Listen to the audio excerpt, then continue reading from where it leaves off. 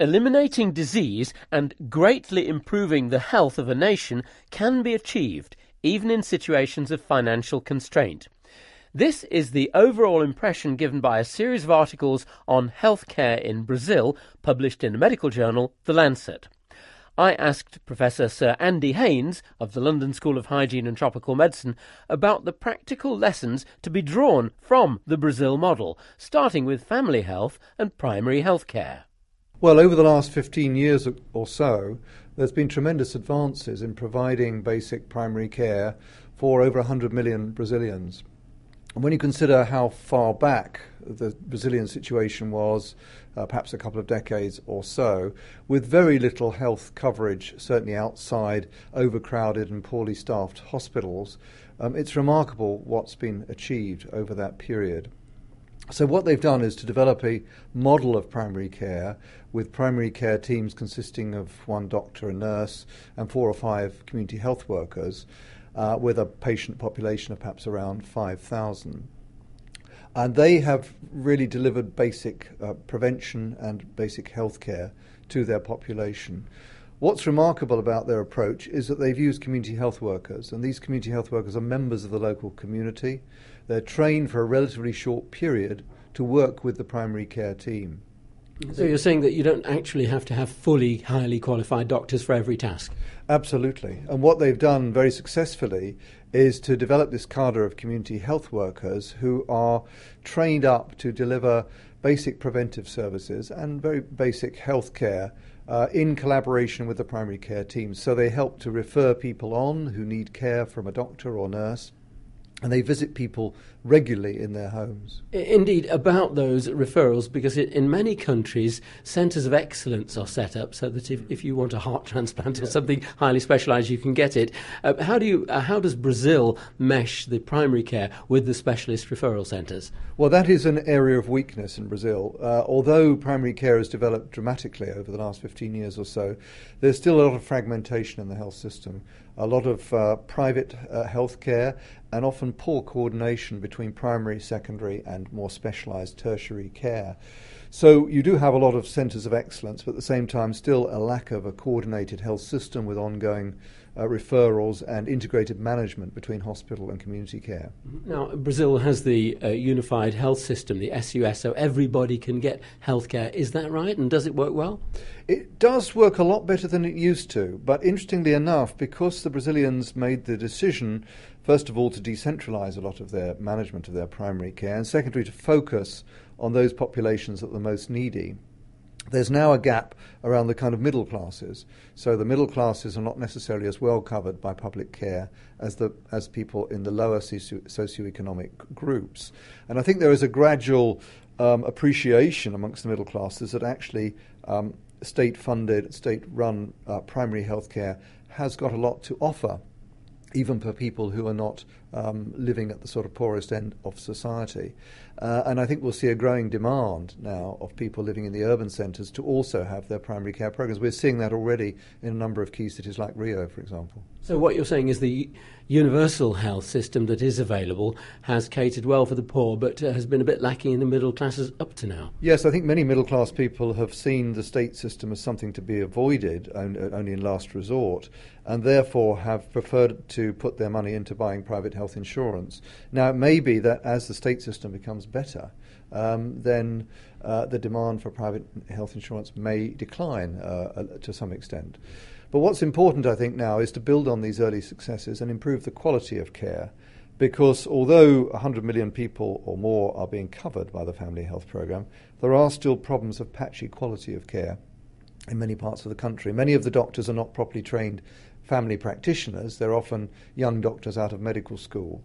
Only a minority have had proper family medicine postgraduate training. And so that's a challenge for the future. Brazil has made huge steps forwards in things like non-communicable diseases too. How has the family health system achieved that?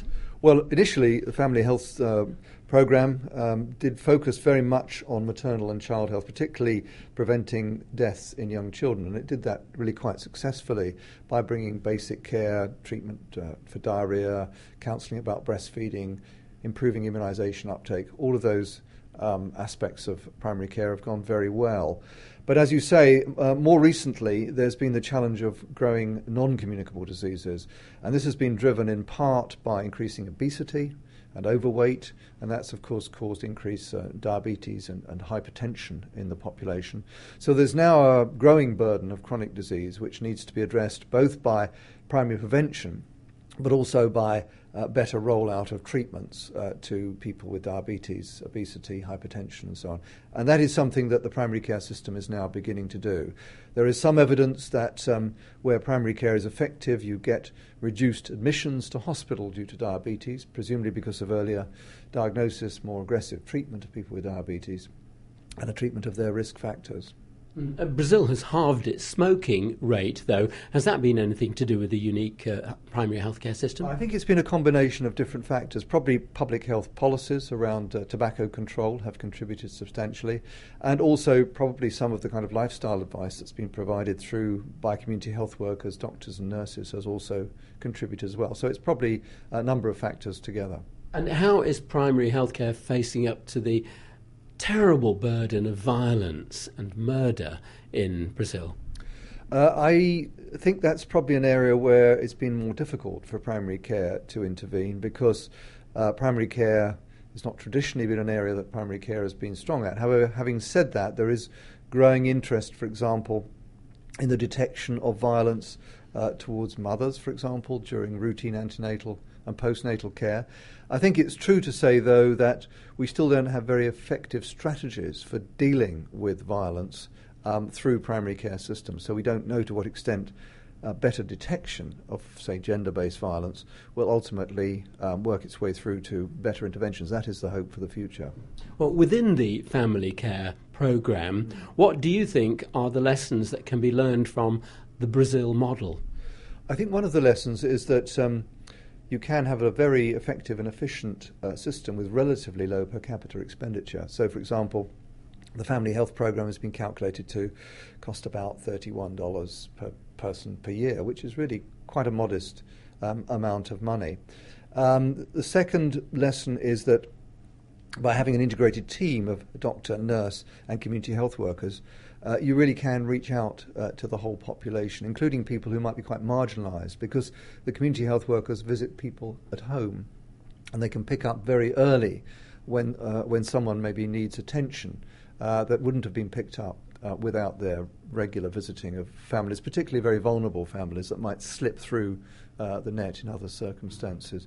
So I think these are important lessons, not just for other low-income countries, but also for high-income countries as well, as we faced increasing economic constraints. Indeed, some people might well say that it's all very well getting high achievement in Brazil, but there's a lot of money in Brazil. Maybe it's not all in everybody's hands, but it might be much more difficult in a lower income situation. Is that a valid criticism? I think it is to some extent, but I think it's partly money, but also partly the democratization process, which took place gradually over the decades since the 1970s. After the military dictatorship, I think that helped to open up the health system a lot more to external views and also to constructive criticism. I think that there's no doubt that you can get substantial benefits even in very low-income settings.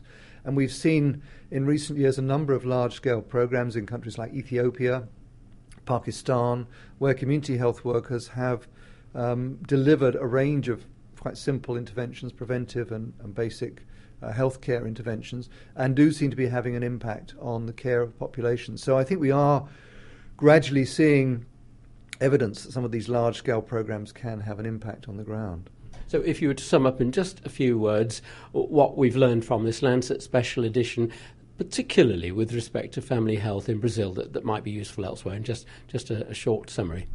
I think what we've really learned is that by creating teams involving doctor, nurse, community health workers recruited from the community, and having a well-structured and organised team, you can have a substantial impact, not just on the traditional sort of killers like diarrheal disease, the immunisation preventable diseases and so on, but also increasingly chronic diseases of adulthood as well.